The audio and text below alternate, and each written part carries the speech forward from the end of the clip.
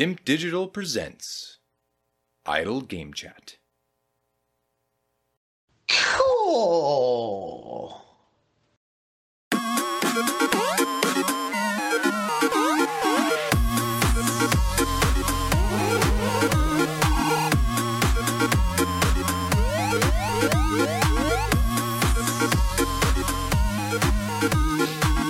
So Logan, here we are back with another episode of the Idle Game Chat.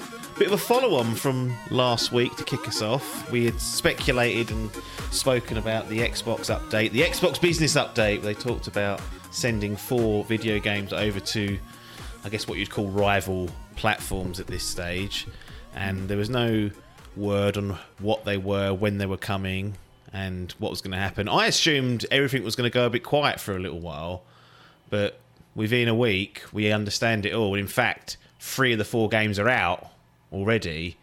So they've shotgun blasted them. Here's a quick rundown of what it is. And it was what we'd speculated on last week. It's the Pentiment, it's the Hi-Fi Rush, it's the Grounded, and it's the Sea of Dem Thieves. Now, Pentiment's already out. That's on PlayStation 4, PlayStation 5, Nintendo Switch. That is out as we speak now. Hi-Fi Rush is on PlayStation 5 only at the moment. Sorry, that's not true. That is not true. It's coming on March 19th. The digital storefronts opened the other day. Interesting with that one, it's not coming to Switch until the Switch 2, quote unquote. So, I mean, it didn't feel like a particularly powerful game in my eyes, but clearly the engineering required was deemed not worthy of that. We've got Grounded, which will be coming on April the 16th. That'll be coming to Switch, PS4, PS5, and the likes. And what we've got here, Sea of Thieves will be coming to PS5 on April 30th. So you can wishlist it and all that stuff now. Doesn't say anything about the Switch again, so I'm assuming they're struggling to get that running. But needless to say, by the end of spring, and as we move into the summer, this will all be done by the end of April. Is that sooner than you expected? I thought they would dribble these out throughout the whole year, slowly but surely. I don't know why I said they were 3 or the 4 are out. They're not. They're just available to get hold of. But I thought they were going to dribble these out from like maybe one this quarter, one next quarter, one the quarter, and then it'll be 4 games going to different platforms over the course of a year. But they're all going to be out before the summer, so I was a bit surprised at this. What say you now that this information has been revealed by... And why didn't they just say this last week? Because within a week, they've come out and just let it all out the bag anyway. Yeah.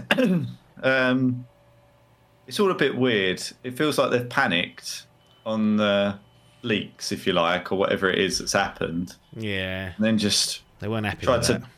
dampen the leaks, and they've gone, oh, fuck it, we might as well just let it all go. Right? Once the cat's out of the bag, you think, what's the point? Maybe there's an element of that about it. But it's piss poorly handled. I think that's... Whatever way you look at it and whatever way you cut it up, there's that element with it. But I don't really see that there's a whole lot of benefit in just sort of releasing them in drips and drabs like that. You might as well just chuck them over and then people can play them. But what are they, if they want to play them, they're going to play them. They're not going to go, oh, I'll play this because this is the only Xbox exclusive over here and not play anything else. Like, arguably, stick them all over and then let people have at it. Yeah, it's probably not a great deal of crossover between the games. You've got Grounded, which is... I don't think it's actually a live service game because I don't think you can buy anything in the game. I could be wrong. I haven't monitored it. But it's like an ongoing survival crafting game. And to me, well, I don't know what your opinion is. To me, a live service game or a game as a service has some sort of monetization attached to it. It's not simply just an ongoing game because it's a service that's kind of populated through monetization usually. I mean, that might be the wrong interpretation, but that's how I've always said it. Like that outright. I don't think there's one that I'm not... Yeah. I don't know of one that doesn't. Oh. Blown it. Yeah. Restart. 5 minutes after all these years talking over each other consistently. Well, normally you back down, but you were adamant there that wasn't going to happen. So. I just dug my heels in for once. I went, no. I think I don't necessarily think it's a feature, but it is essentially a feature that's how they make money from it. So the monetization of seasons, of content, of stuff is usually the way that to pay for the revenue, ongoing support. Well, yeah, it pays the bills. So if you did it without that, then it can be done. There's no need to monetize, but otherwise, how you funding the operation? Yeah. So it's a valid point. But yeah, I Maybe saw a little bit of Grounded early on one day about what is a game as a service and what isn't, because it might just be simple and we're just bumbling it, but it doesn't really matter. DLC a game as a service? Except if they kept doing it, yeah. I mean, if they kept keep on keeping on, as people would say. But I'm sorry, I was going to say about Grounded. You'd seen a little bit. I haven't seen much of it. It never really more bugs, I've heard. Peaked. Ironically. I don't think you can drop fucking half-ton bombs on their head. Well, if you can do that, then there's something about it, perhaps. But yeah, it's not something that ever. I mean, these are second tier, third tier games, really. So it's like no harm, no foul. Yeah, I mean they're priced that way, so that's completely fair to say. Yeah. So what I was going to say was Grounded. It's not really Grounded. It's kind of it's a survival crafting type game, co-op survival adventure as they position it. Sea of Thieves is the service game that has seasons. It has monetization. People play that. They expect new content every kind of so often. Hi-Fi Rush is the all singing, all dancing, rhythm-based kind of action game. You sort of have your 10, 12 hours of that, then you walk away from it. Maybe you go back in and do some challenges. And then Pentiment was that unique, strange little narrative mystery game. So they're all very different, I guess. And maybe that's to buoy your point where you mentioned that it doesn't really matter when these games come out. People aren't queuing them up because they're Xbox games. They're more likely to play them depending on what type of game there are. You know, the game's a service person, unlikely to go for Pentiment whatever happens. It doesn't matter if it's released a month apart or it's lurking. But yeah, there's part of me that thinks, are they just getting these out of the way with so the next phase can start in the second half of the year and they can put more to it over? Master Chief Collection, why not? I don't. Gears. I never ruled anything out, but I think they'll look to keep those things right to themselves. But well, in the immediate, I think everyone would have. I say everyone. The Greenbloods would have a pissy fit if they did that, and I think they already have. They've had it all weeks ago, and they thought it was all over. You saw it all unfold in front of our very eyes. People taking their Series X and smashing it out with a hammer. Well, I told you what they were saying. These are the first 4 games that are leaving the platform. Not leaving. They're still there, you fucking Burks. Not leaving anywhere. They're just being copy and pasted somewhere else. Yeah. That's the way to look at it. Yeah, we discussed that in length last week, and it's like, what to what end does this matter? It doesn't really. It's just tribalism, console tribalism. Like that wrestling. There's people fighting over that all the time. Can't enjoy that now. What do you mean? Well, you can't enjoy AEW or WWE because you're always getting squabbled at by the other entertainment bloods or elite bloods. It's the same thing. It's like it's everything that with any sort of rivalry, they can't coexist. It seems there has to be one that's killed off completely or doing. I think that's just human nature. Like everything it's that football blood getting in people. It's not. It's like politics. It's it seeps into everything. Like you're like one or the other, and if you're not with me, you're against me. Logan, that in the last 3 years has been decimated by nonsense because of the Hamilton and Verstappen F1. Oh yeah, true. Yeah. What are we doing? I don't know. I think it's actually become like increasingly more like prevalent. This whole divisive one side or the other. Like you can't enjoy both. No. Well, could you be a Tory and a member of Labour? Probably not. That's where it does. No, because then you're neither. That's when you. Yeah. Like, I don't know what sits between those two. There's very little difference between them, I'd argue now. Considering Starmer's been labelled as a Tory and this and it's just like that's what Blair was, wasn't it? They were Tory in disguise. The thing is, it's always been like Tories have been ever so slightly right, and Labour have ever been slightly left, right? And it's never been one extremes to the other. Then all of a sudden Blair come along and went bang down the middle, and it appealed to like both sides, and they went, yes, please, took the championship. Yeah. And that's why everyone does that now. What sort of name is Keir? I want to say it's like I don't know. I don't like that. Scottish. Is that me saying I don't like Scottish people? McWomble won't be happy. Keir. I feel like Keir is a Scottish name, or it's like it's either that or it's like one of what do they call them? Like Wales, Ireland, Scotland, anything that's not in England. It's got a name. I was going to say something offensive, but I won't. No, there's like a collective Gaelic. term from what? Gaelic it is. A Gaelic name. That's What's not that? the word I was looking for, but that's fine. That's I think Irish. that includes Gaelic, Ireland, isn't it? Scotland, Wales. Yeah. You know, again, we're getting... The home It's saying counties. Irish here. No. Is that what they call them? The home counties? Irish is popping up several times. Yes. Fine. Anyway, I don't like that name. Is all I was going to say. It doesn't mean anything about what he's got to say, but I don't like that name, Keir. Back to Xbox. So we've got these 4, and then we'll have a little break over the summer, no doubt. There'll be a summer showcase, all that nonsense. There'll be at least 6 months left. Do you expect anything else to come over other than these 4 this year? If you're making the bet, we're giving you 10 UK pounds, and we're saying I mean, they've got fucking loads of to chuck over there. I've been playing something called A Little to the Left. Chuck that over there as well. Get it all done. Well, honestly, they've got so much that comes through that Game Pass, and I don't know how much of it is theirs and how much is third party and stuff, but I think that they'll continue to chuck the tutters over. Like that's not fair, is it? The second and third tier games they've got, I think they'd quite easily just chuck on there. Some would argue that Halo is now a second tier franchise. What? I don't know how I feel about Halo anymore. Same with Gears, isn't it? It was the champion. It's still very good. Yeah. Like the actual they are game that they released, it was good. Like it just didn't have. I mean, obviously we're getting into the weeds now. The live service element of it was shite. They really chuffed that. I think if they'd have got that right, almost in a way, if they're going to do it differently, almost in a way that Helldivers has done it, where it's like use your medals and pick what you want. If they'd have done something that was like that, but the way that they did it was so bad. I can't remember how they did it now. They did some weird XP thing, I remember. It was based on like you get certain XP per match or something. Yeah, I can't remember. There was no reward for doing well. Personal endeavour. Yeah.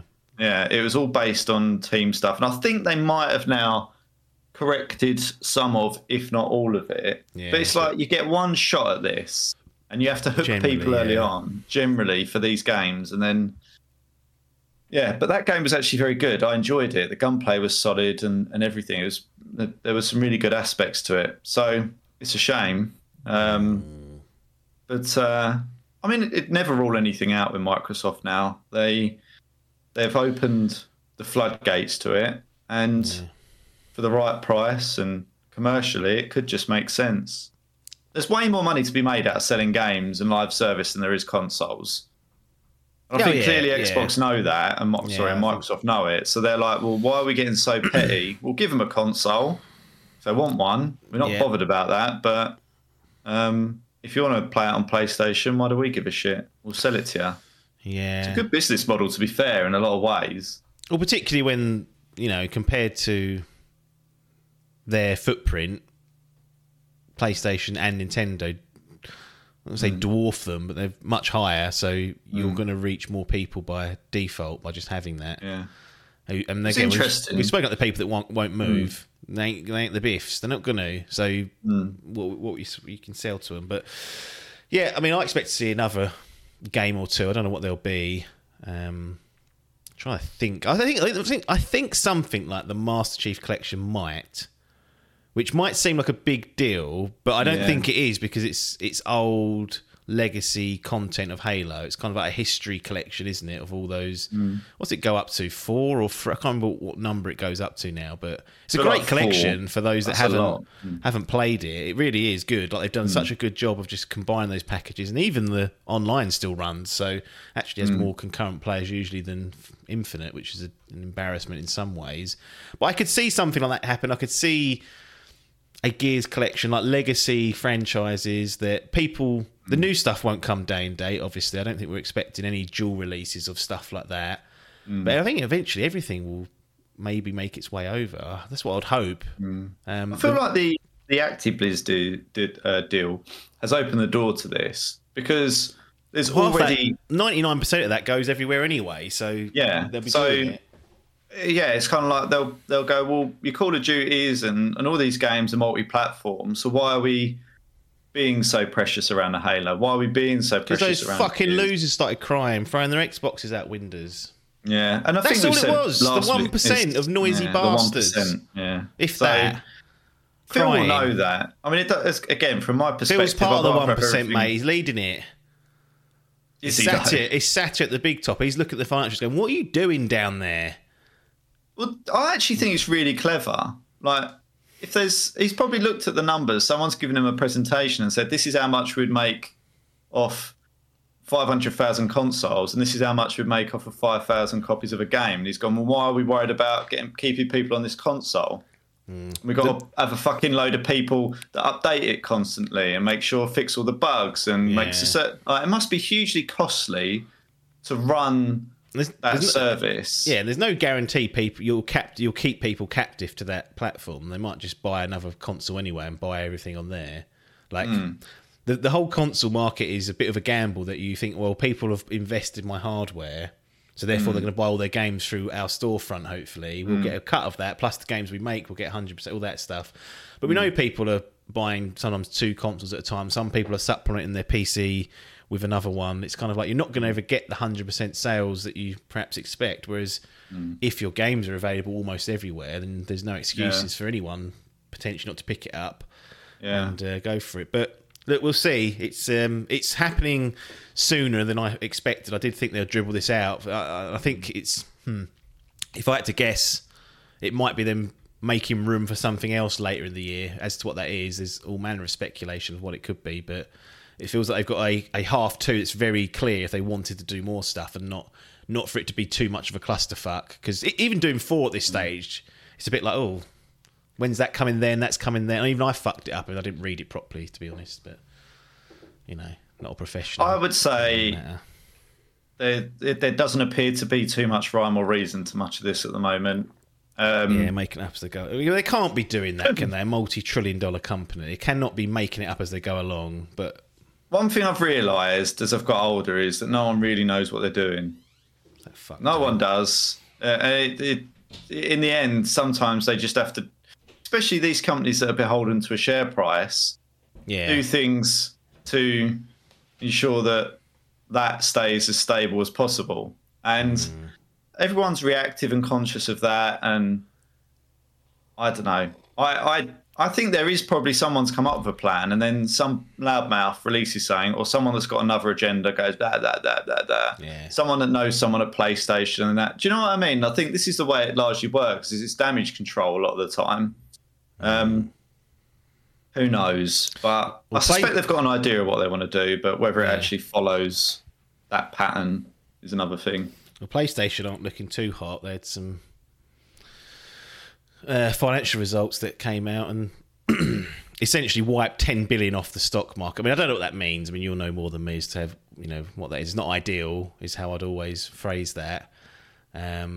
Something around profitability only running at 6%, and the amount of money that comes in and goes out, there's a 6% profit margin. It should have been closer to 12, so it got people a bit spooked. So they're probably sitting there thinking, we're not, even though we're seemingly dominating, quote unquote, this generation hardware wise, we're putting a lot of money into probably these very expensive games. We know how much Spider-Man 2 cost 300 million. Such a mad amount of money. The first one cost 100 million, and I was like, where's that 200 million? What? I didn't see it. I mean, you've just finished it up, so you probably sit there thinking, I don't know, that's money's gone. I mean, it's crazy the amount of money they've dipped into things. It means that everything's got to sell more to meet, to make a profit. Just to break even. Yeah. I mean, they're not three times as many to just get your money back. You go for the McDonald's approach, didn't you? Just chuck out toot and just get volume. £1 pennies. Yeah, it's big money now. Like it's hugely, and since then? So it's 100 million. Now it's 300 million. The games have gone from 50 to 70. Was it 50? I think it was 60 before for us. It was 50. It was 17? 2018, I think it was.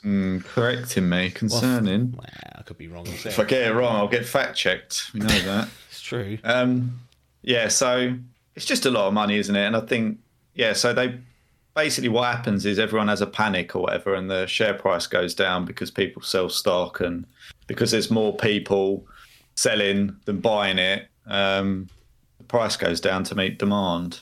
And that's generally how it works at a very high level. But sometimes it's just everyone just panics at this stuff. If it's not as good, they just sell the stock, and then that's that, and that's how it wipes the value off it. But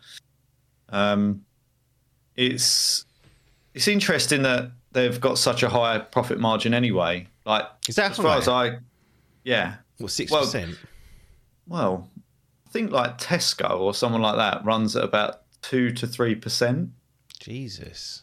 But that's quite a consistent... volume's so huge, and this is the thing, it sounds low, but the actual overall amount of that is a large number. Like, that profit is huge, but as a percentage of like true profit, it's very like low margin. But Tesco is quite stable. Yeah. Would you think that something like this, which is reliant on creative and technology, like it's probably...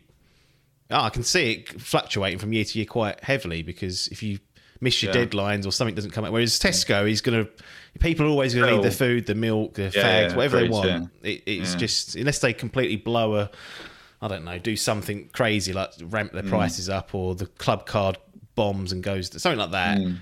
You're going to have the same sort of people coming in and out of there, I would imagine. But interesting. I know what you mean. It's kind of cyclical, isn't it, with games? It depends what they release and how well they've been received and all that kind of stuff. Like for GTA launches, and all of a sudden you get a bumper year and you haven't even got control really over that release date. So it is actually interesting how those things work, because there's a huge amount of variables, and you're relying on new trying content, essentially.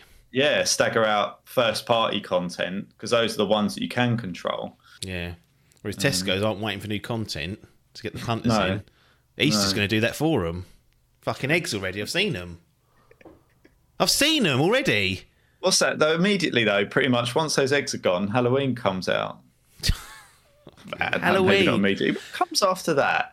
No, because there's Christmas, and then it's immediately into Valentine's, pretty much. Yeah. And after Valentine's, it's immediately into Easter. I think there might be a little.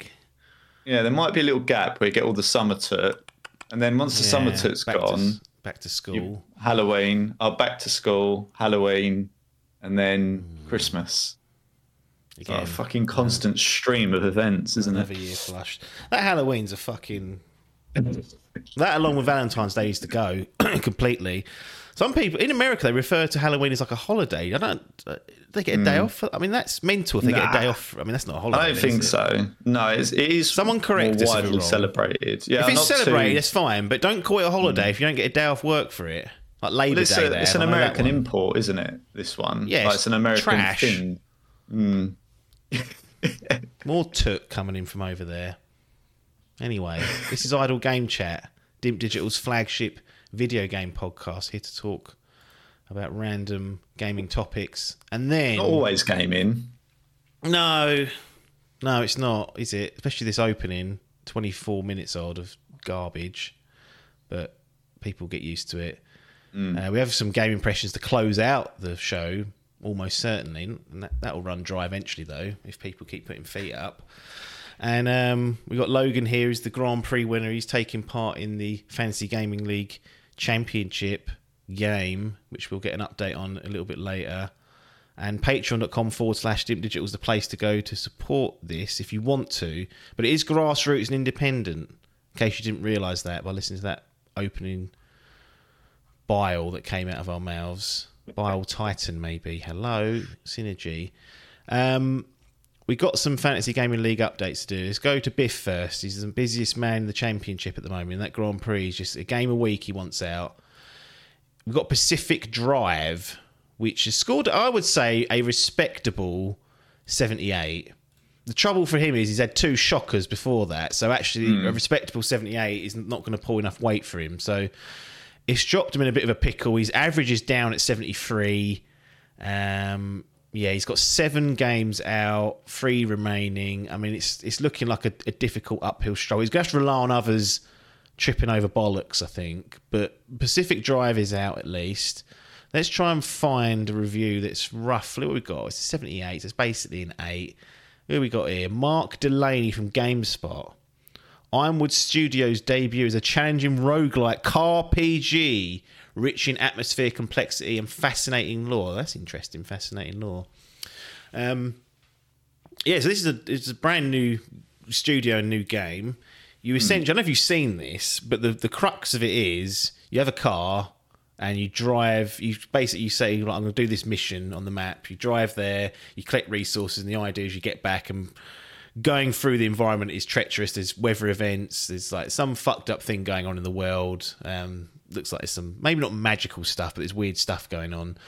And the idea is that you get there and back with your stuff, and then you upgrade your car some more, and you can go further and further and do harder stuff and whatnot. But it's mainly around building out this little car. I mean, it's like an estate or something. It's not like it's not a Ferrari you're roaring around in. But I am interested in this particular title, Pacific Drive. Obviously, it's come at a rotten time where Helldivers 2 has taken over everyone.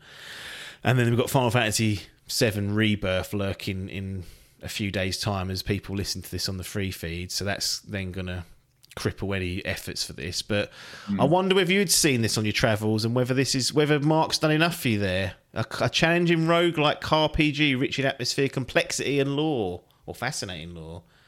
You love cars. So I used to play a game on my phone, which was basically like you're in a car. I can't remember what it's called now. It's really going to annoy me, but it was really good. It's called Earn to Die was the name of the game.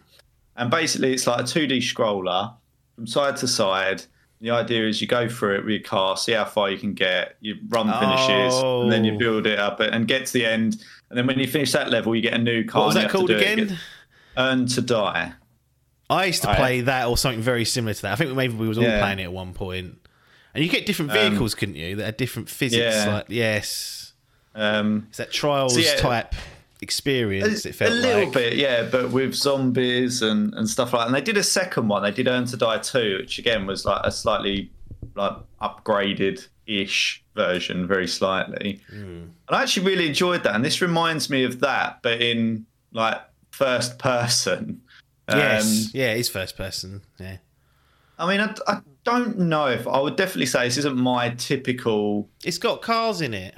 Game, yeah, but there's an element of like first person, get out of the car, scavenging and getting stuff to upgrade the car and stuff. But the car looks like a Ghostbusters car, which I thought was quite cool. Yeah, I said it was an estate. Is that correct? Is that what you'd refer that to? Or is that I think the Yanks would call it a station wagon. Well, we've told them about their imports. We don't want them. They know that at the end of the last segment. Yeah, it's an estate car, but I don't know. It's one of those things. I think I'll whack on my Steam wish list, and if it crops up at like it certainly 40% off or so, and then at that point I might jump in. But it depends how much scrabbling there is, as we know. Yeah, I don't know if there's necessarily things that jump out. I think it's more just that the weather and stuff can fuck your car. I mean, I could be wrong. I've not really. I was one of those games. I was like, if I'm going to play it, I want to go in pretty fresh. Like I've seen that the scores are suggesting it's not a technical disaster, so it's one down the road, as we might say, to pick up. It does look cool. Like you can you have to like stop off on the roadside and like start dismantling stuff and like doing things like that. Yeah, so it's pretty. Like, I'd say it's pretty involved. It's not a case of you can only upgrade at point to point and scavenge and certain. Like, it looks like it's pretty kind of like free roamy.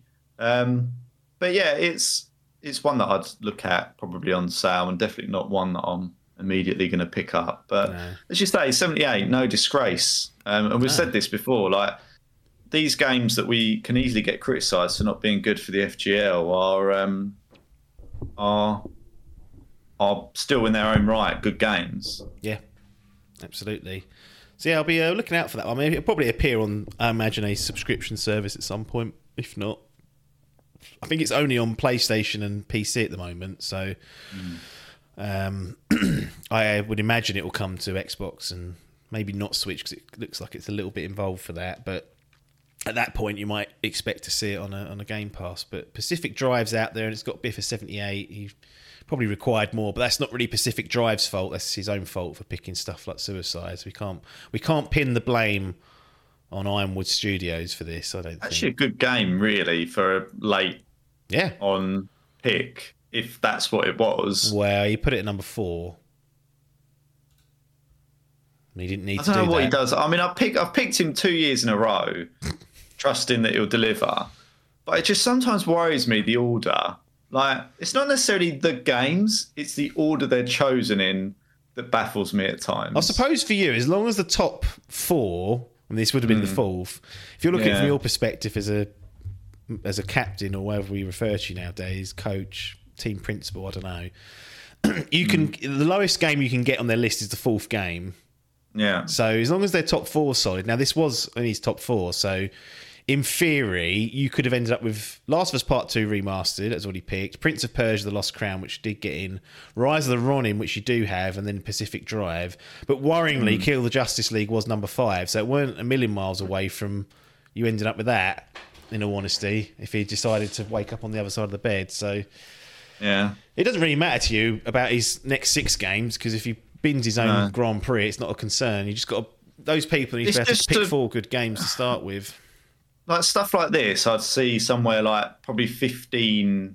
Like it looks like a risky game. Like, it's done well, but it doesn't look like it's the sort of game that would traditionally score like 80s or around that mark. It looks like a 70 something.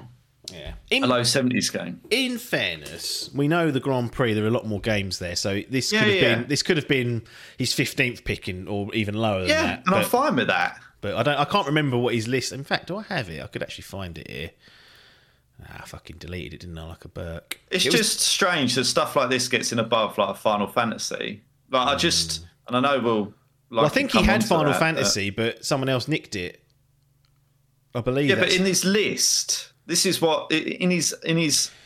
When he does the list. Yeah, but I think Final Fantasy was above it. It's just that Adcock got it. So do you know what I mean? We have to go to the next game. Right, I see what you mean. Yeah, so I think it was lower down his list. It just ended up at 4 because other people have nicked it. Like I said, there would have been 1, 2, 3 full rounds. So yeah, I mean, there would have been 19 games potentially already gone at that point. So it could have been his 20th game. I don't think it was. I don't think he had every game that was picked in front of him. I thought you were saying this was his 4th on his list. No. That's where it ended up. Sorry, after all was said and done. So I see what you mean. Might have sold him up the river there, but you get what you deserve normally in this life. But Pacific Drive, 78. He'll be livid listening to this back, because I've absolutely been for about 5 minutes there, and turned out it's probably not his fault. He deserves it.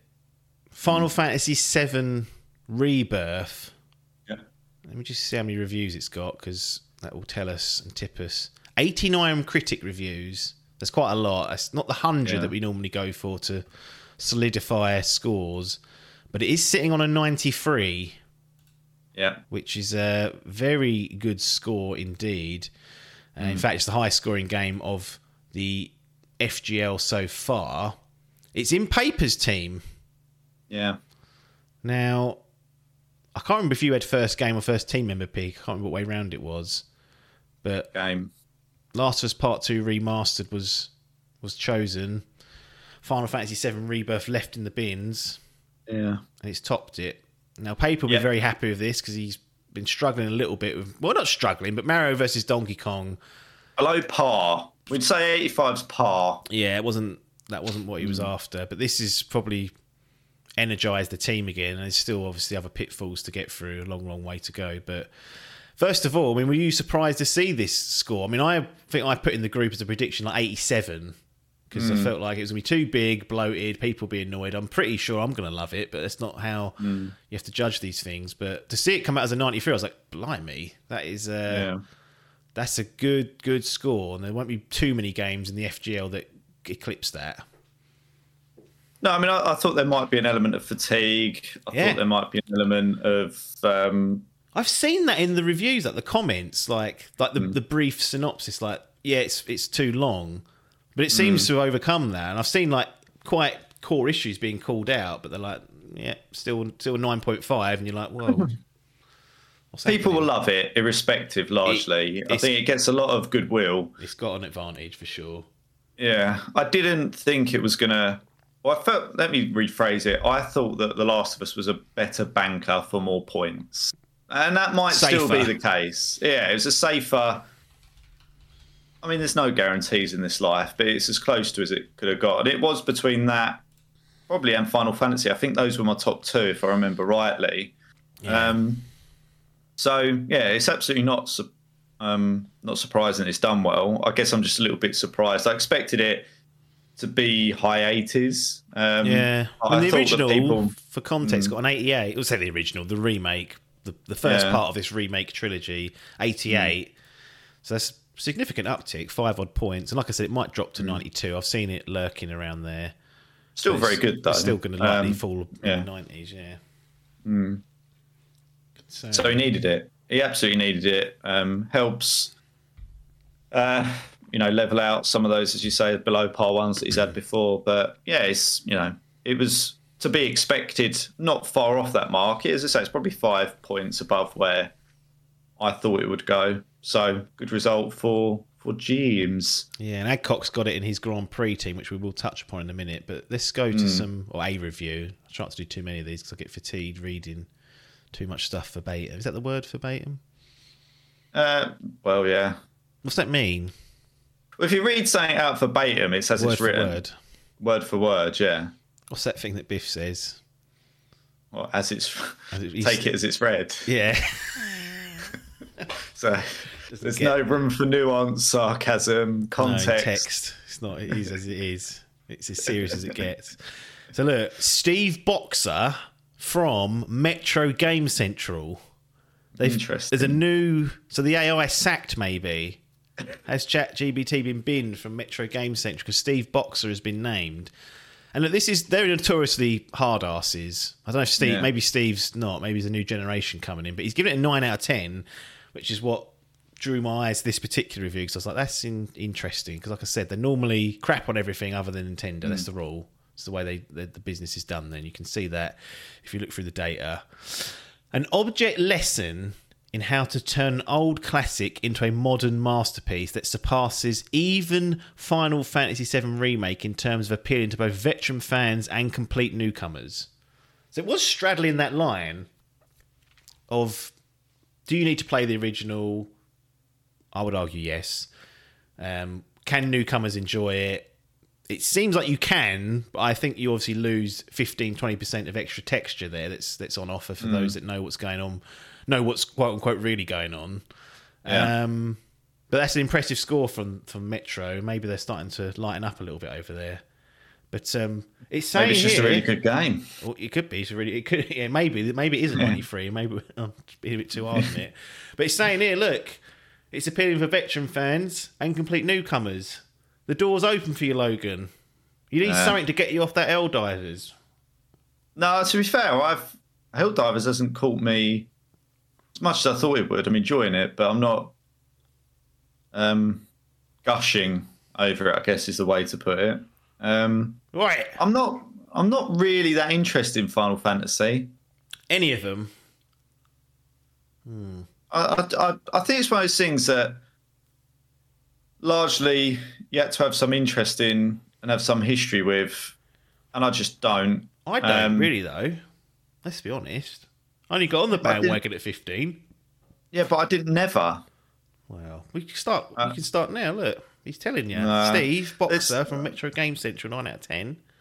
It's just not my sort of thing. It's just not my sort of thing. Never say never, as I said last week. Never, ever rule anything out. But not on the I think you should try horizon. 16 one day. That's all. Yeah, never, as I say, never say never. Adkins has got it. I mean, could So you swap can back Speddings and then exchange it. I'm just... Because I don't 16's like... they're all single entries. 7 remake and rebirth is a little bit different. That's a trilogy they're doing, but they're 16. You don't need any previous knowledge. I don't even really care about that. Like, I'm not hugely bothered about the lore. That's the main bit. I just don't know what. I mean, it could change my perspective on it. I think I'm a bit scared off by the length as well. They are egregiously like 16. It didn't need silly, careless from them to do that. I think that I don't like things that outstay their welcome. But you're happy to bin things anyway, so you could get 20 hours in and Yeah, go, I'm walking away. But and then I feel like, especially with something like that, I've missed something. Like, well, if I don't, everyone else loves it, so what am I not doing right, or what am I not getting out of it that everyone else does? So I just don't. I don't see that I would like it, but I don't rule it out. I might come back to it in a few years' time when I'm a bit longer in the tooth, and there might be something there for me. But with the slots that I have, it'd take me a fucking year to get through this game as it is. So cheap then. Keeps costs down, doesn't it? Value really? for money. Well, that's one way to look at it.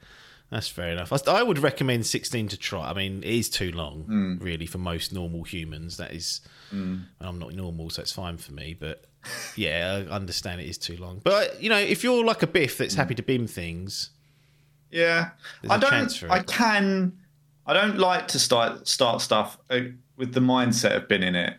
But what I do is I'll go, right, if I don't, then where do I cut my losses with it? I don't like to go in with that mentality that if I don't like it, I'll just chuck it in the bin. It's like, if I'd have done that, Pentiment wouldn't have got a look in at all. Like, well, did it deserve it in hindsight? Well, that's always a tricky thing to say. No. Spiritfarer, 30 hours. Spiritfarer, God. Come on. It was a tough time over COVID, wasn't it, when that's getting installed for 20, 30 hours. So agree. That's so offensive to me that happened. And it was my own fault. It was doubly as long as it needed. Yeah. Doubly as long. Yeah. Like, I ain't going to go into it. It's there in the archives for people to hear that get shat on. Because it could have been great in a way, but it wasn't. Yeah, if it just wasn't 20 to 30 hours of a game. Yeah. Ridiculous. Anyway, Final Fantasy VII Rebirth, looking good. I'm going to be getting that and then splitting my time between that and Helldivers, which might just be a little weekly top-up I just go into, have a little sesh. I would be interested to see how that, and if it maintains...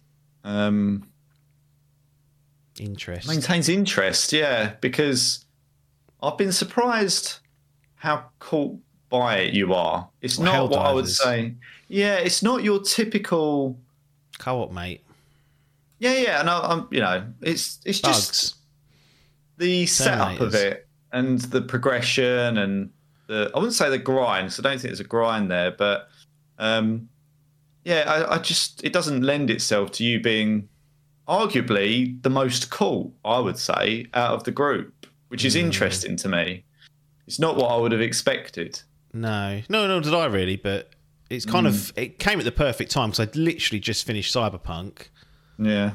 Well, mostly. And I was like, well, I've got basically 2 weeks to kill here before Final Fantasy. And providing Final Fantasy Rebirth was going to be scoring well and wasn't a technical disaster, I was always likely to jump on it day one. And I was like, well, this will fill a gap if nothing else. And to be honest, when I saw the trailer, I think I said this last time, I saw the trailers, I thought that looks really good, but you get lied to in these trailers, so I'm not going to be doing that. And then I saw there's a groundswell of oh no, it's actually pretty good. And then really just the nuts and bolts, even just running around and firing the guns, particularly with this DualSense. I love the haptics on this game are fucking quality. Like the fucking trigger as it vibrates and you unload on those little bastards. Interesting.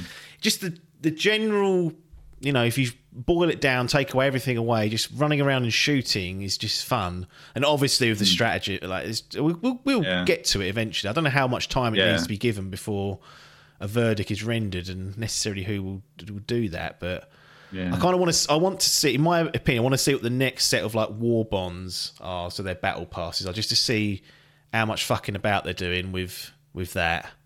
I feel like they will need to switch it up in some way, because I think doing it will them once run a dry. month. I think it's like there's a certain Thursday every month they're going to drop a new war bond, they've basically said, and not get rid of any old stuff, and nothing expires, so you activate it as and when you're ready.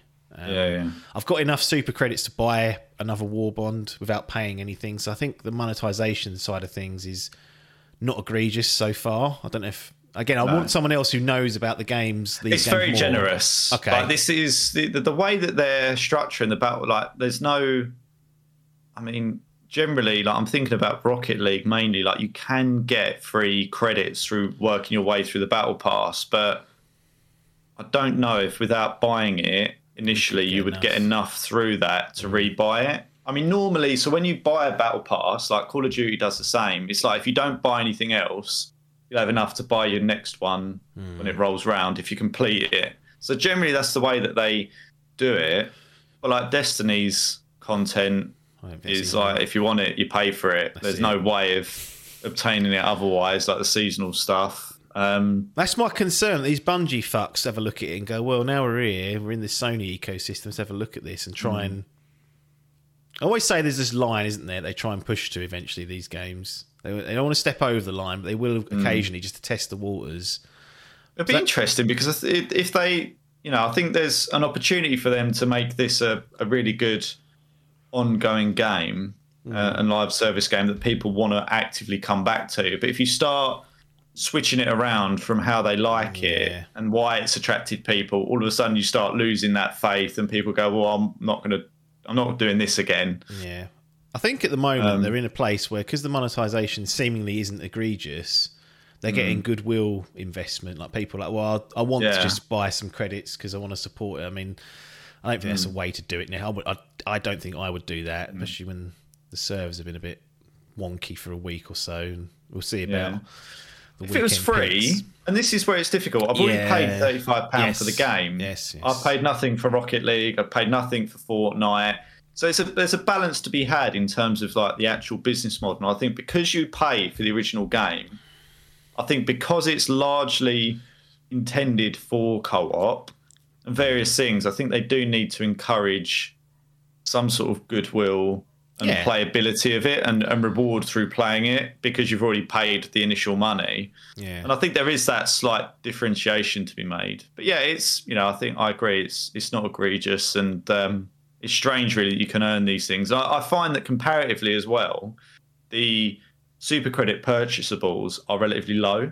Like the single items that you find are and I mean you can get the super credits in the war bond or in the battle pass, but equally in the game you can just find them, which is interesting, because I wasn't expecting that to be part of it. You can get them out and not get a fucking eagle put in your head 2 seconds before you're supposed to be getting out. There's bugs lurking, the eagles go out. It's as simple as that. So I'm interested to see how long they stick to this method for, and whether they do start to get a bit nasty with it. But I think at the moment they realise that they're under the cosh for technical connectivity. Don't want any bad PR. Well, you've already got people that can't get in the game some nights. Although the last session we played, we were fine, and this is recorded before a weekend peak would normally happen. So that's when it's worse. Like I think the Saturdays and Sunday evenings tend to be the disaster zones, but Saturday days and Sunday days and weekday evenings, which we've tried a few times this week, got better, didn't they? There was earlier in the week it was a bit terrible, and then our last session we tried to play at the back end of the week was much better. In fact, I really think the changes they've made in terms of giving people a fucking kick if they're just sitting there idling is... Well, it will help. Everyone's sus. There's like, I could sit here for 4 hours and take up a slot and then just come back to it when I'm ready. And I think I might not even come back, the little bastard. Well, all that, no names, but I think they're actively doing stuff, and I think that's encouraging. Like they're not just sitting on it, and I think a lot of it is very positive. It's just a little bit frustrating that you've got. I mean, I even last night when I exited the game, it crashed and things like that. That there's still technical limitations that are frustrating, but overall getting better. Indeed. What have we got here to close this tutor out? Oh, the Switch 2 seemingly not coming until 2025.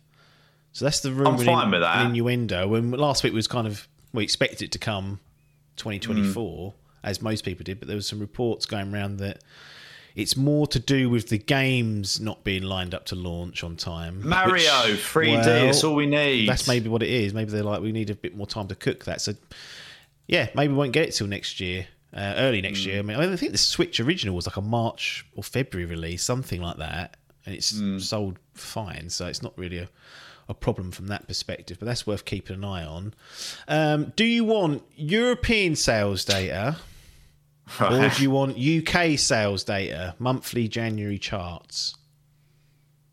I'm not sure I've got any real preference. Do you want to go Brexit or do you want to stay in the EU? That's what you're being offered here. What? Don't we normally do European sales data? We do, but I remember saying... do that. Okay. Doesn't want Brexit this time round. Interesting. It would be interesting to see what the difference is between us and Europe. I mean, it's hard to fuck it. Chrissy Dring's doing it as usual. He's at it again.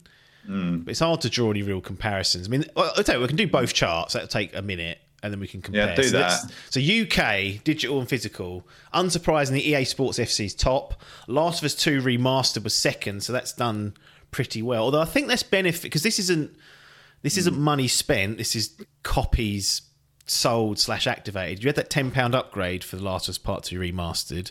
Yeah. I think that counts, which is almost...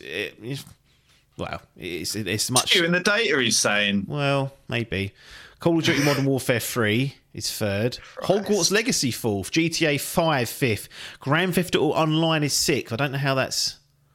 I didn't know where to pay for that. Maybe you do. I mean, maybe they did separate it out, you know. Anyway, Tekken 8 is seventh. Red Dead 2 is eighth. Super Mario Brothers Wonder is ninth. And Spider-Man 2 is 10th. That's the UK charts. Yeah. Europe, so football, not Football Manager, EA Sports FC top, Last of Us second, Hogwarts third, so it's swapped Hogwarts and fucking Modern Warfare 3 around, GTA 5 fifth, Tekken 8 sixth, Super Mario Brothers Wonder seventh, interesting one here, eighth, Hellblade Senua's Sacrifice. Sure. Old game. I think it was on sale and it shifted a lot of copies, probably in line also of their developer direct that went out and was plugging the second one. 9, Prince of Persia, The Lost Crown. And then 10, Need for Speed Heat. Christ. So there's some variety there. But across the board, what does it say here? Game sales dip by over 7% in European markets. So that's compared to last January. And what have we got in the UK? Blah, blah, blah, blah. Video and software hardware sales fall year on year by 3%. So the peak has happened. Sony had a really good year last year. I expect every month they'll be down because they were... I don't know if you remember, we'd read out the stats and they'd be like, up 176%. And you're like, well... Yeah, it was mad. That ain't sustainable. But everything else on the downturn as well. The Switch was down. Obviously, the Xbox is always down, it seems. I don't know what that's all about.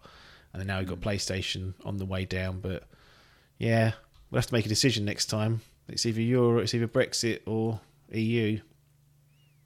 We got both there.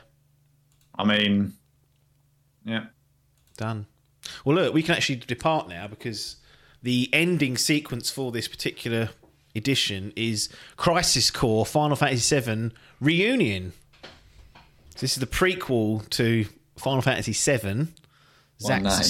Zack's, I mean, it's a ridiculous name. Zack's, I don't know if I'm going to fit that in the title, that. Zack's story. I played through this to get the context required. I'm basically all caught up now and everything needed.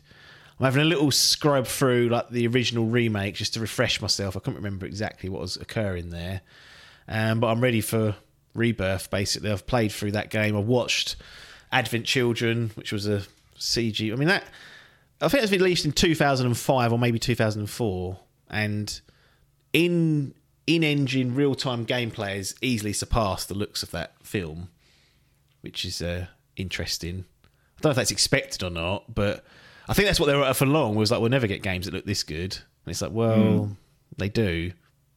and you're playing them. You're interacting with them. It's not just cutscene now. So that was interesting. That's not a very good film either. I wouldn't recommend people do that. But the reason why I did it, here's the explanation. Not that it's needed. In America and in Japan, this CGI movie, this sequel to Final Fantasy VII, this movie they made, they recently put it back out in cinemas in Japan and the US. And I thought, well, why are you doing that with Rebirth coming around? Clearly there's something in there in my head that's worth having context for. Lore. Now, I can't remember what happened in the film because it was such a nonsense. So I don't know if I'm going to retain what they were trying to show me. But I thought I'll best get on it anyway. £3 of Amazon Prime. Annoyingly, it was on Netflix 6 months ago, so had I been more organised, it could have been saved £3. Saved £3 UK, which won't even buy you a pint these days. Anyway, that's what we've got. Crisis Core Final Fantasy VII Reunion. You'll see how I felt of that game. But as usual, we'll see you on the other side.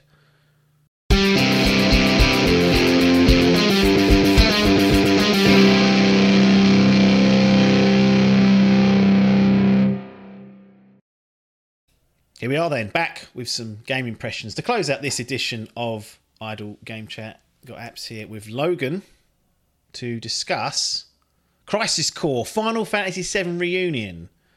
No surprises to guess that I'm the one who's going to be talking about this game. Logan shaking his head already, not really understanding what this is. To be honest, I think there's even Final Fantasy fans who don't understand what this is. There's so much extra lore around Final Fantasy VII, which I can get into at a very high level because I'm no expert, that it's hard to keep up with what they're playing at, really. But yes, I played through this game on the PS5, so I'll hand over to you. I've got a store page ready if you want a primer, but I'll let you decide and dictate when and where we go for this opening gambit. Yeah, I mean, store page is a good place to start because the title of this game is just a load of words, isn't it? Yeah. Usually. That's normally what they tend to do, these fucks. So we'll start there. So let's have a look. More than a remaster. Then why call it that? Because I will say this game felt like almost like a remake, and yet they were insistent on calling it a remaster. But then immediately they're already needling their own category, saying, well, is it more than a remaster? It's like, well, it is. So why not call it a remake? Because you wouldn't have got raked over the coals for this, that's for sure. Anyway, waffling. More than a remaster, Crisis Core Final Fantasy VII Reunion is a stunning retelling of the beloved prequel to Final Fantasy VII.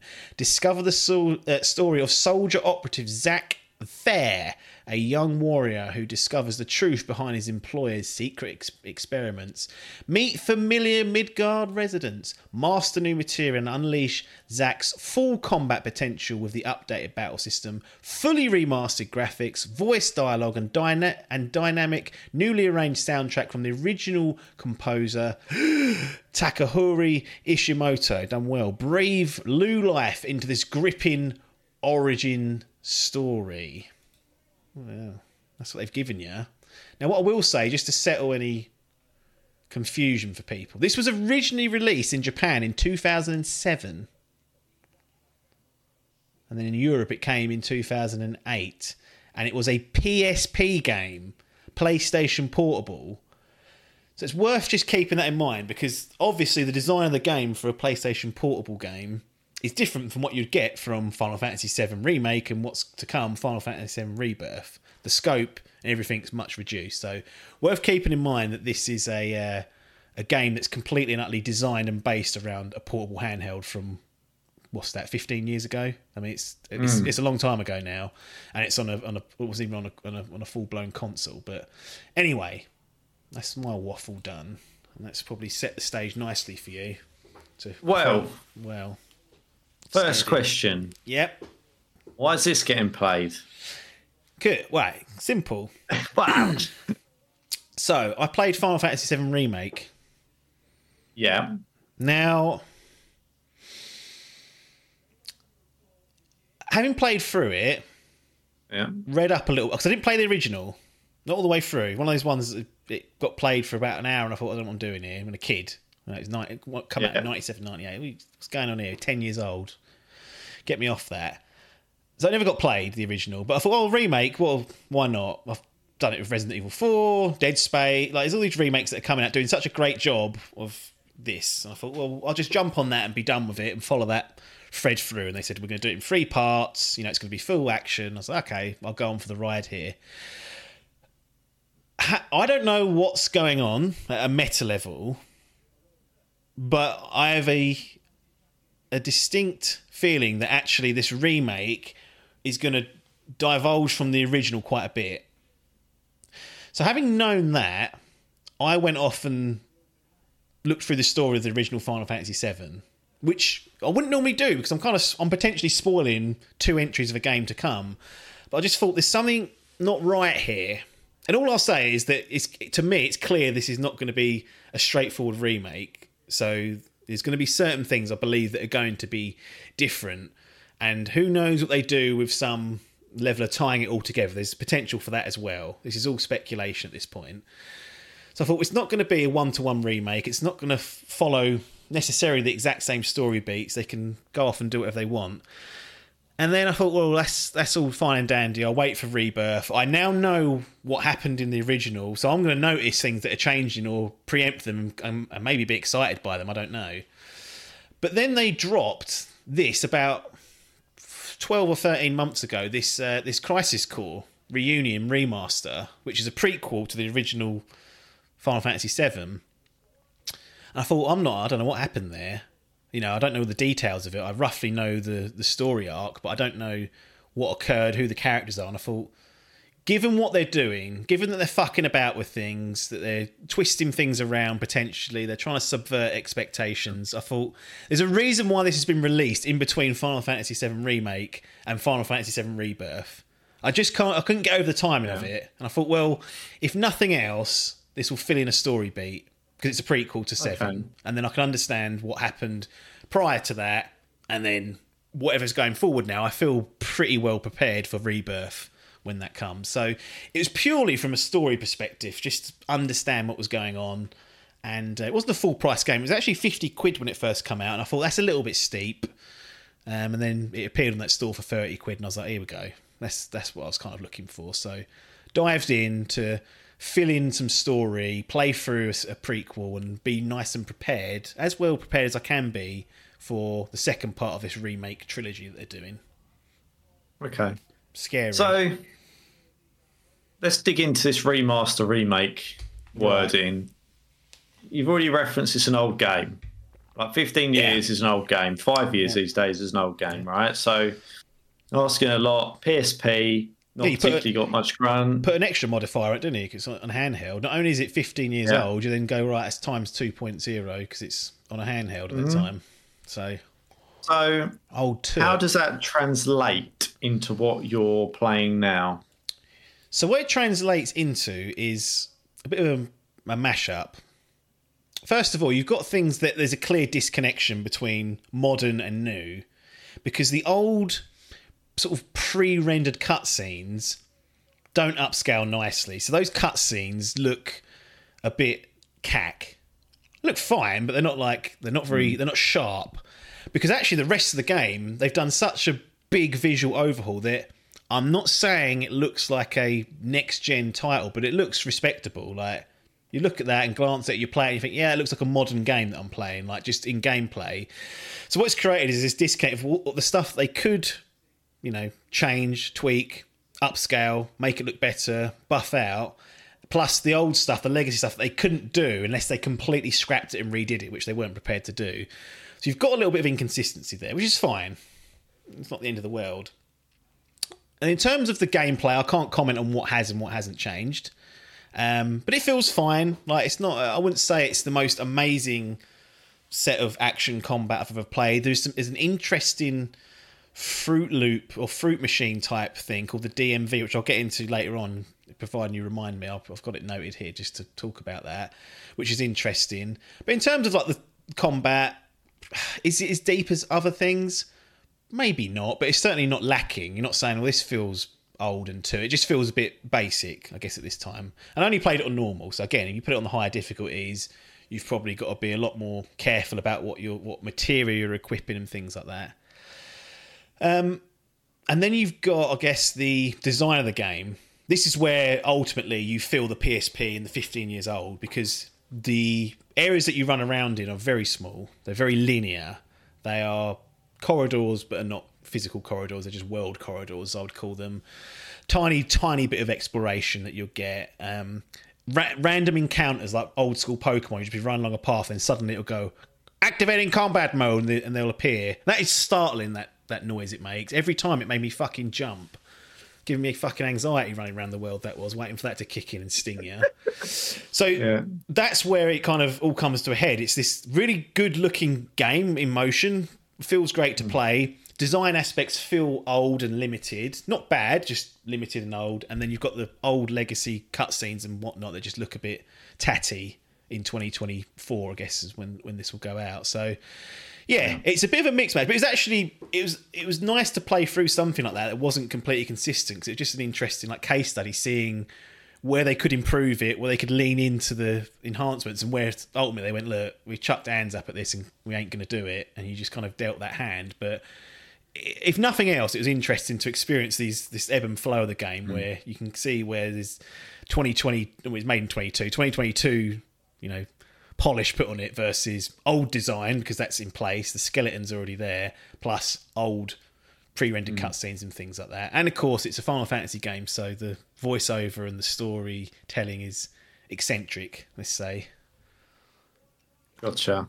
It would have been interesting if you had relatively recently played this game, obviously acknowledging that's difficult because it's a PSP game and whatnot, but I always think sometimes it's difficult to judge the amount of improvement without never playing it. I mean, the thing that still surprises me is whenever I played Master Chief Collection and just press that fucking button to see, on the fly, what they've done, you go, good Lord. Yes. It really does, make you check yourself, doesn't it? To go, because it's easy to get complacent with what you've got there, and then your brain forgets what it used to be like. And I think sometimes it's good to just get that refresh and just reminder of what they've actually done. I agree with that. Going back to why you played this and what you wanted to get out of it, you said you were going for the lore and the story and the rich backstory, as we know you like to get immersed in your storytelling and understanding the whole world and stuff. Do you feel like this game hit the mark with what you were looking for there? To be honest, I knew the rough outline of what occurred. I certainly knew what the conclusion would be. And I would say it probably didn't quite live up to the high notes that I was expecting. I don't know why I put that pressure on it, but in my head I was thinking this is a compelling piece of this Final Fantasy VII universe. This really is a compelling piece. It's almost like a catalyst of certain events that may take place. So I was thinking this is going to just deliver on that front, absolutely. I'm not saying it's bad. It's just I got through it and I was like, yeah, it was what I knew about, and it didn't emotionally affect me. It didn't really draw me in too much. It just felt, it actually felt more, I was more enamored with the gameplay to a certain extent than the story. It kind of slowed down. The pacing was a bit strange. There's a couple of chapters and I was like, what are we up to here? It's not, I wouldn't say it's a long game. It took me 17 hours to get through. And, well, you can talk about the side toot. I did 30% of the side toot, 17 hours. I mean, the side toot is some of the... I mean, slagging off Final Fantasy 16 about its side missions. This is a new level of garbage that they've wheeled out.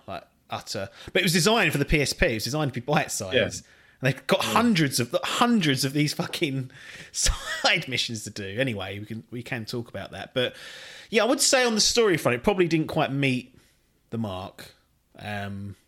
But nonetheless, if nothing else, I've got another layer of texture to go forward with Final Fantasy VII. So worthwhile doing, and recommend for people on that front if they want to understand what's going on. But you got to know what that Final Fantasy VII original story is, because this will give away the game to a certain extent. Clyde Adkins asked me about this, and I was like, don't play.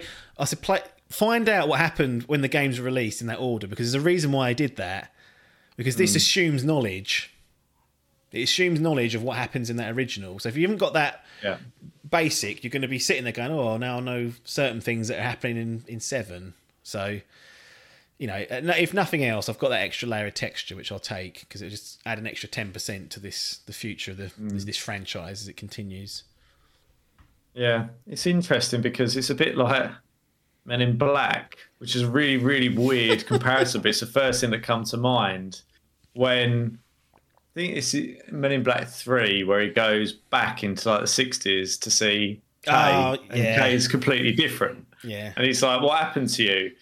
And you know what Kay's like now, so you're like, this is weird. But if you hadn't watched the previous 1 and 2, you'd have no concept of what's going on. And I know what you mean sometimes when, although it's a prequel, it assumes that you've done the groundwork of the stuff that come before it. There was a reason why it's called a prequel, and actually it's not the first thing in the entry, and the one that you watched before is the sequel. Like, the reason why it's called a prequel is because it knows it can lean on knowledge of the original. That's the whole point of it, because it's supposed to enhance the understanding of not just the first film, but also give you normally, as I said, an origin story is usually what these prequels are serving out to do. So I mean, it's a tough line I can see why people don't like prequels generally, because they're always sort of winking and nodding at you, going, well, look, you know why X, Y, and Z happened in the original, whilst also trying to tell their own story. It doesn't always quite mesh together, but, you know, it was what it was. I mean, sometimes these Final Fantasy stories can be hit or miss anyway, I've found. Like, some of them can have really great, like, a synopsis. Like, you read through the synopsis and you think, fuck me, that sounds powerful. And then when you get into it, you're like, well, the way they've delivered that just doesn't come across at all. And then there's other ones where you read it and go, what is that convoluted crap? And you get into the game, you're like, good Lord, they've really managed to nail this. So you can't always win on that front. Yeah. So I guess the main reason you went into it was the story, and it didn't really hit the mark. Were there other things that you were surprised about or that you really liked about this game? I mean, you know, acknowledging it's not going to be God of War Ragnarok, right? No, yeah, I mean, it's certainly not God of War Ragnarok. It has this materia system which is relevant to like Final Fantasy VII, which are basically these little, like, people are going to fucking little magic balls that you get, and they allow you to carry out certain spells or actions and whatnot. And the general rule is if you equip the materia, the more you equip and use it, it levels up over time, and then you can start to fuse materia A with materia B to get materia X. And the idea is that you kind of leverage the materia that you pick up. You know, you maybe build a super powerful fire spell, and then you can use that against an enemy that's got, you know, elemental weakness to fire and things like that. There's a number of different things you can do. There's tons of different combinations and whatnot. So that's always fun, I've found, in the Final Fantasy VII games, to piss around with that materia, level it up, really think about your loadout, depending on the enemies you're going to face. And sometimes you don't know that till you get in the battle. So you kind of have to either adjust it on the fly or fail once or twice to do that. And then the actual combat itself is pretty basic. It's, you know, hit X, hit square to hit, to punch or whatever. Hit L, I think it's R1 to block. Hold L1 and press a face button or one of the back buttons to use your materia. Dodge with X. Like, it's all these the basic kind of bits there, and it's, you know, avoid damage, hit them in the weak points, hit them with material that's going to damage them or weaken them, and try and finish them off. It doesn't overload you with turret, doesn't chuck just hundreds of crap at you. Again, I think it's a restriction of the PSP.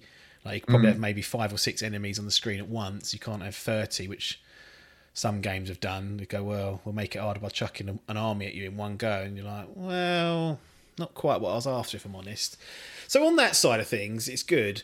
The real X factor of it is this DMV fruit machine. It's a fruit machine on the top left-hand corner, all right? And it randomly just spins as you're in combat. It's spinning, and it'll stop on an icon or a character in the game. Blah blah blah. If you get 3 of the matching tiles, as you would in a fruit machine, you get a reward. You get a buff. So sometimes you'll get like unlimited magic points for 30 seconds, meaning you can use your materia and not run down your meter.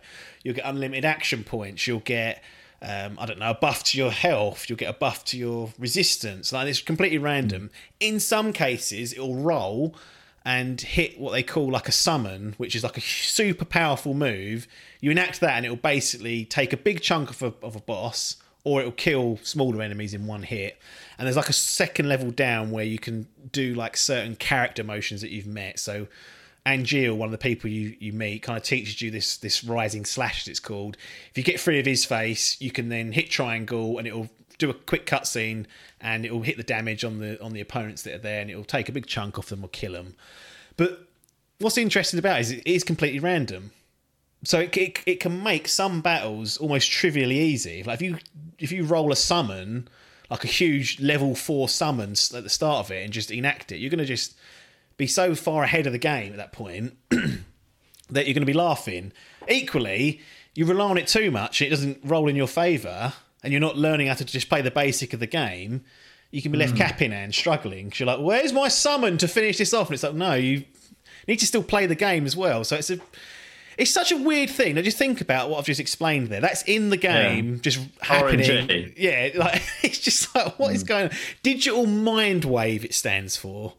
And yeah, it's just a set of spinning wheels, and it will just dictate what buffs you get throughout the course of battle. And it even goes as far that if you land on 777, Zac will go up a level, increasing like your health, your points, and your abilities and whatnot. So even like the leveling is determined by this thing, because it's not. Yeah. As far as I understand, there's no experience points. Like it's just. If you hit 777, you'll go up a level. If you don't, you won't. Go up.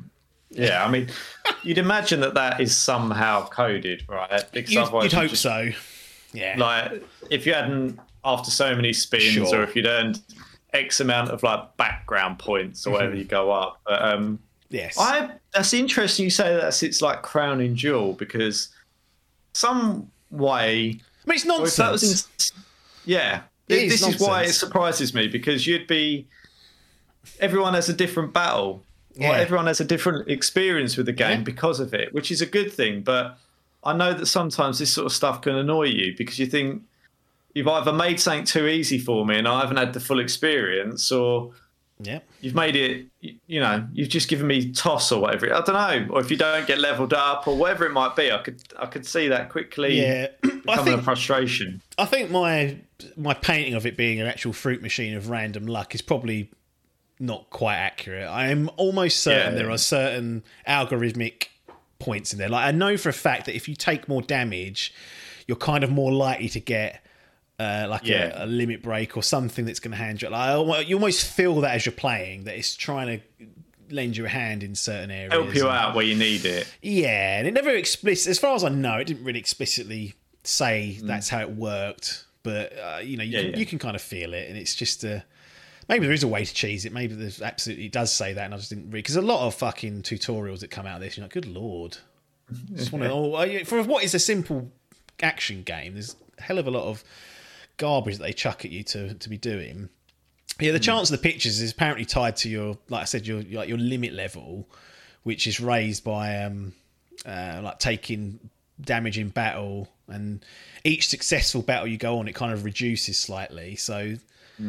It's still there's a way, I guess, of cooking it, but you don't want to be taking damage, so therefore it's in your best interest just to get on with it.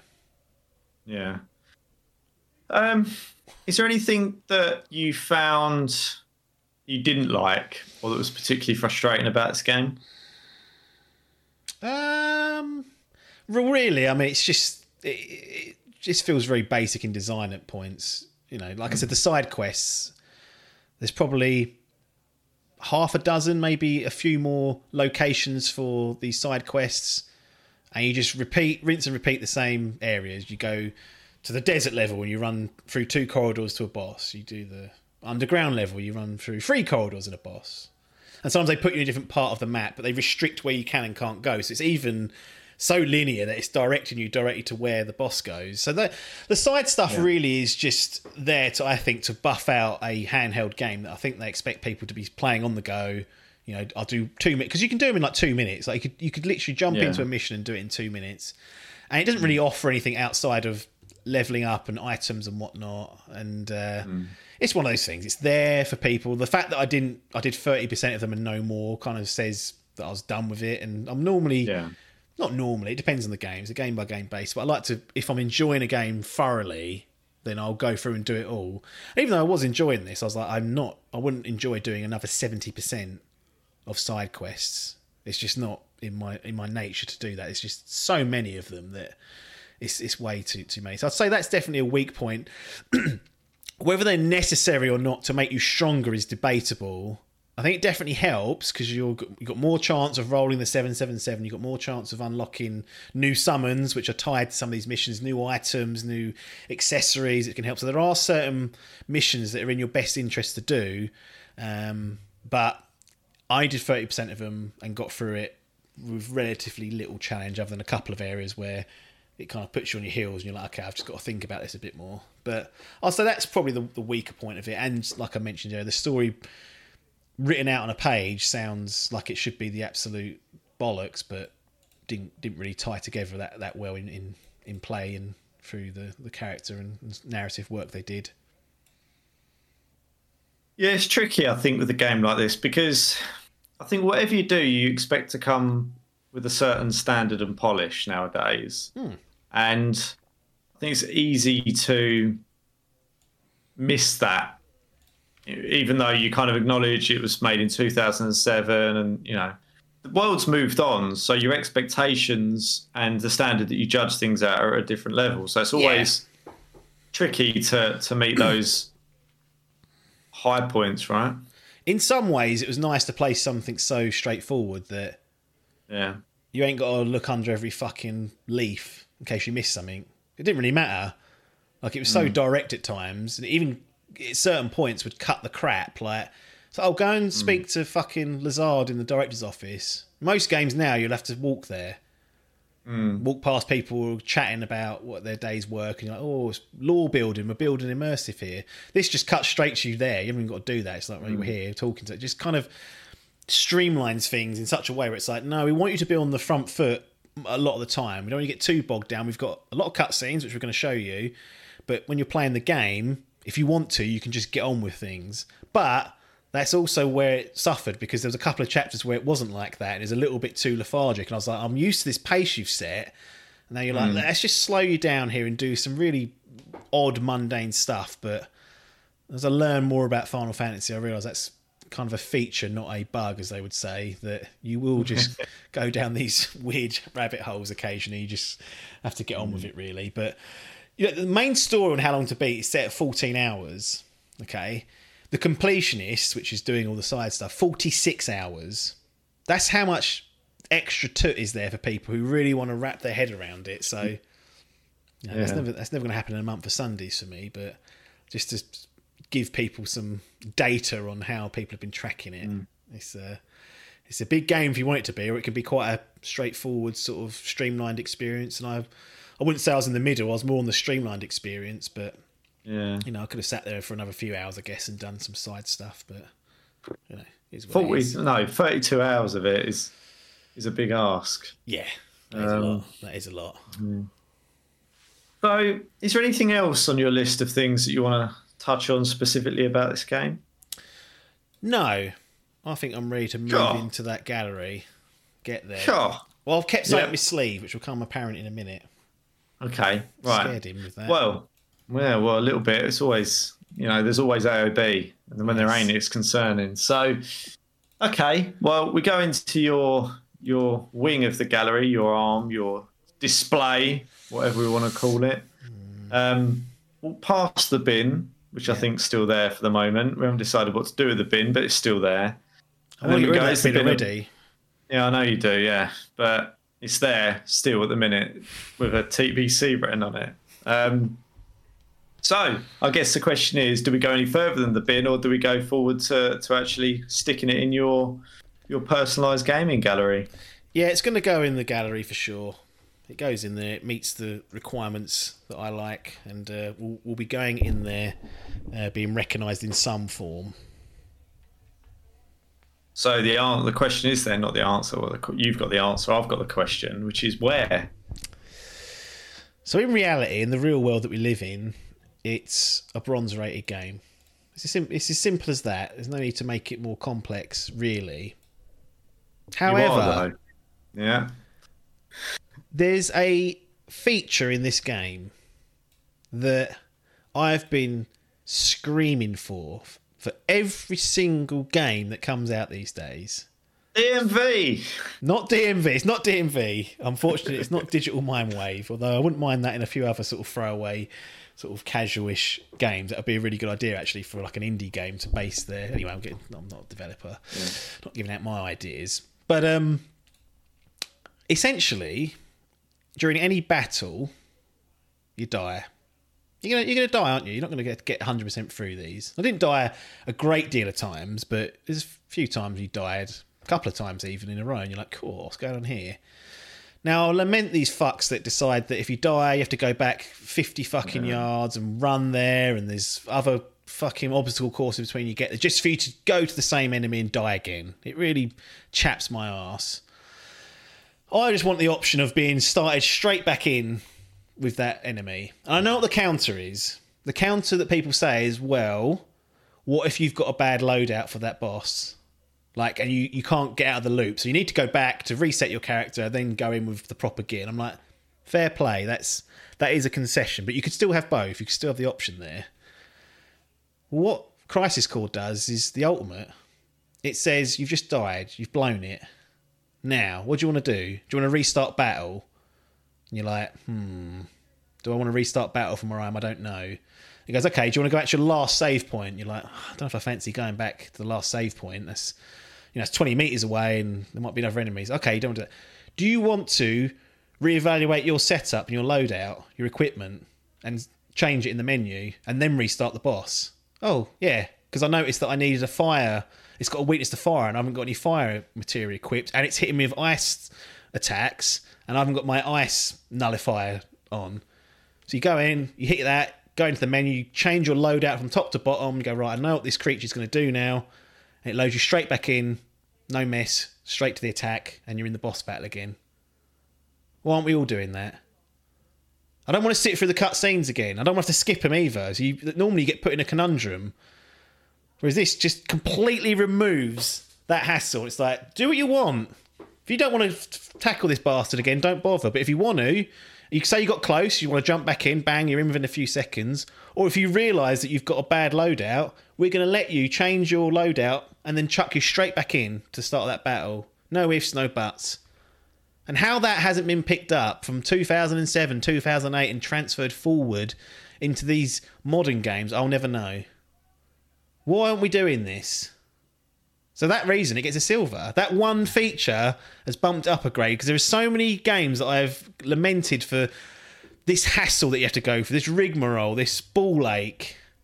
And this is the title. It's already been solved.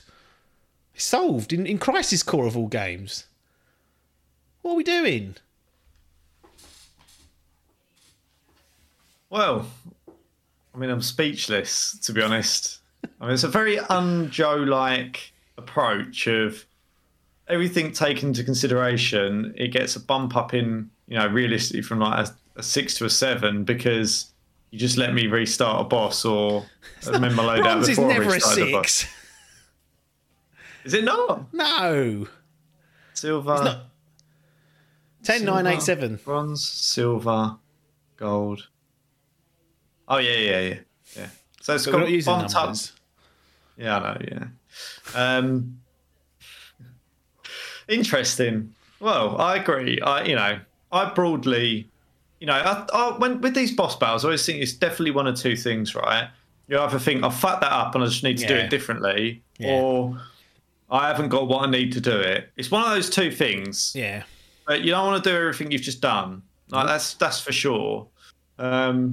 So, yeah, it seems like a no-brainer.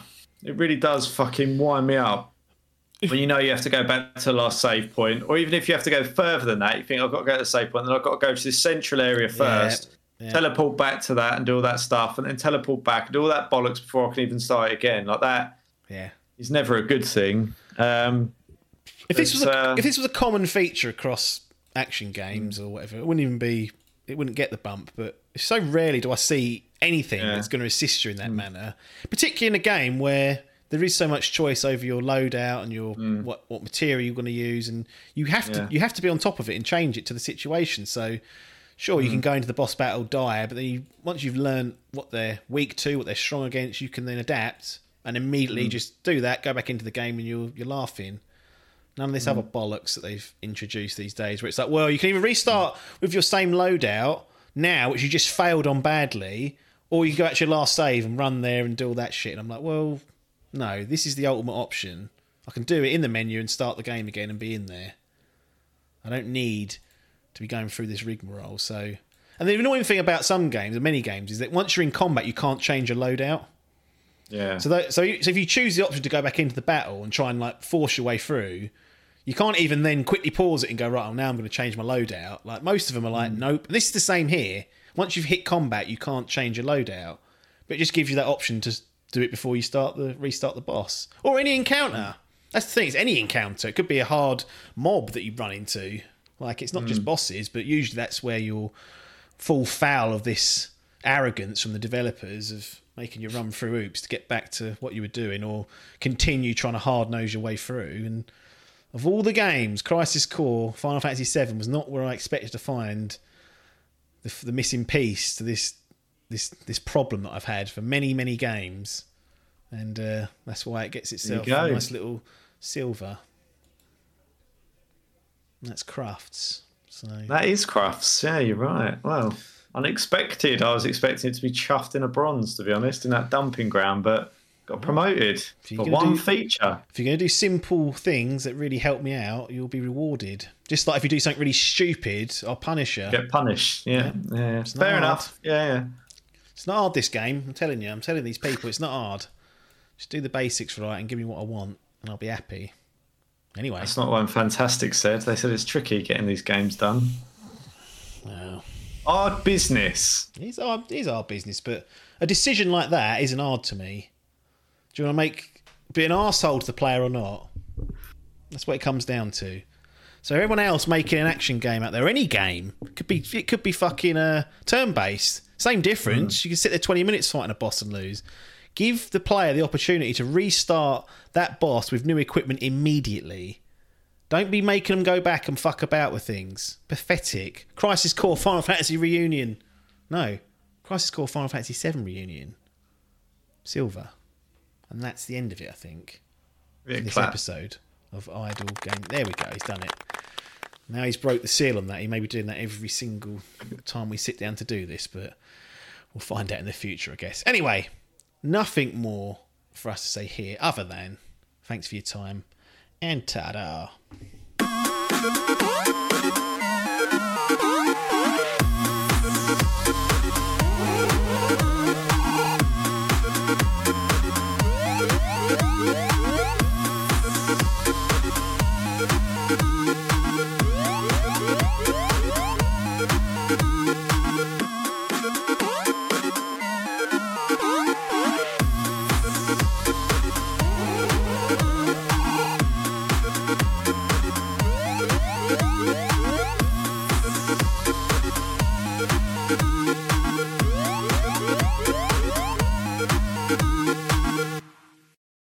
This was a DIMP Digital production.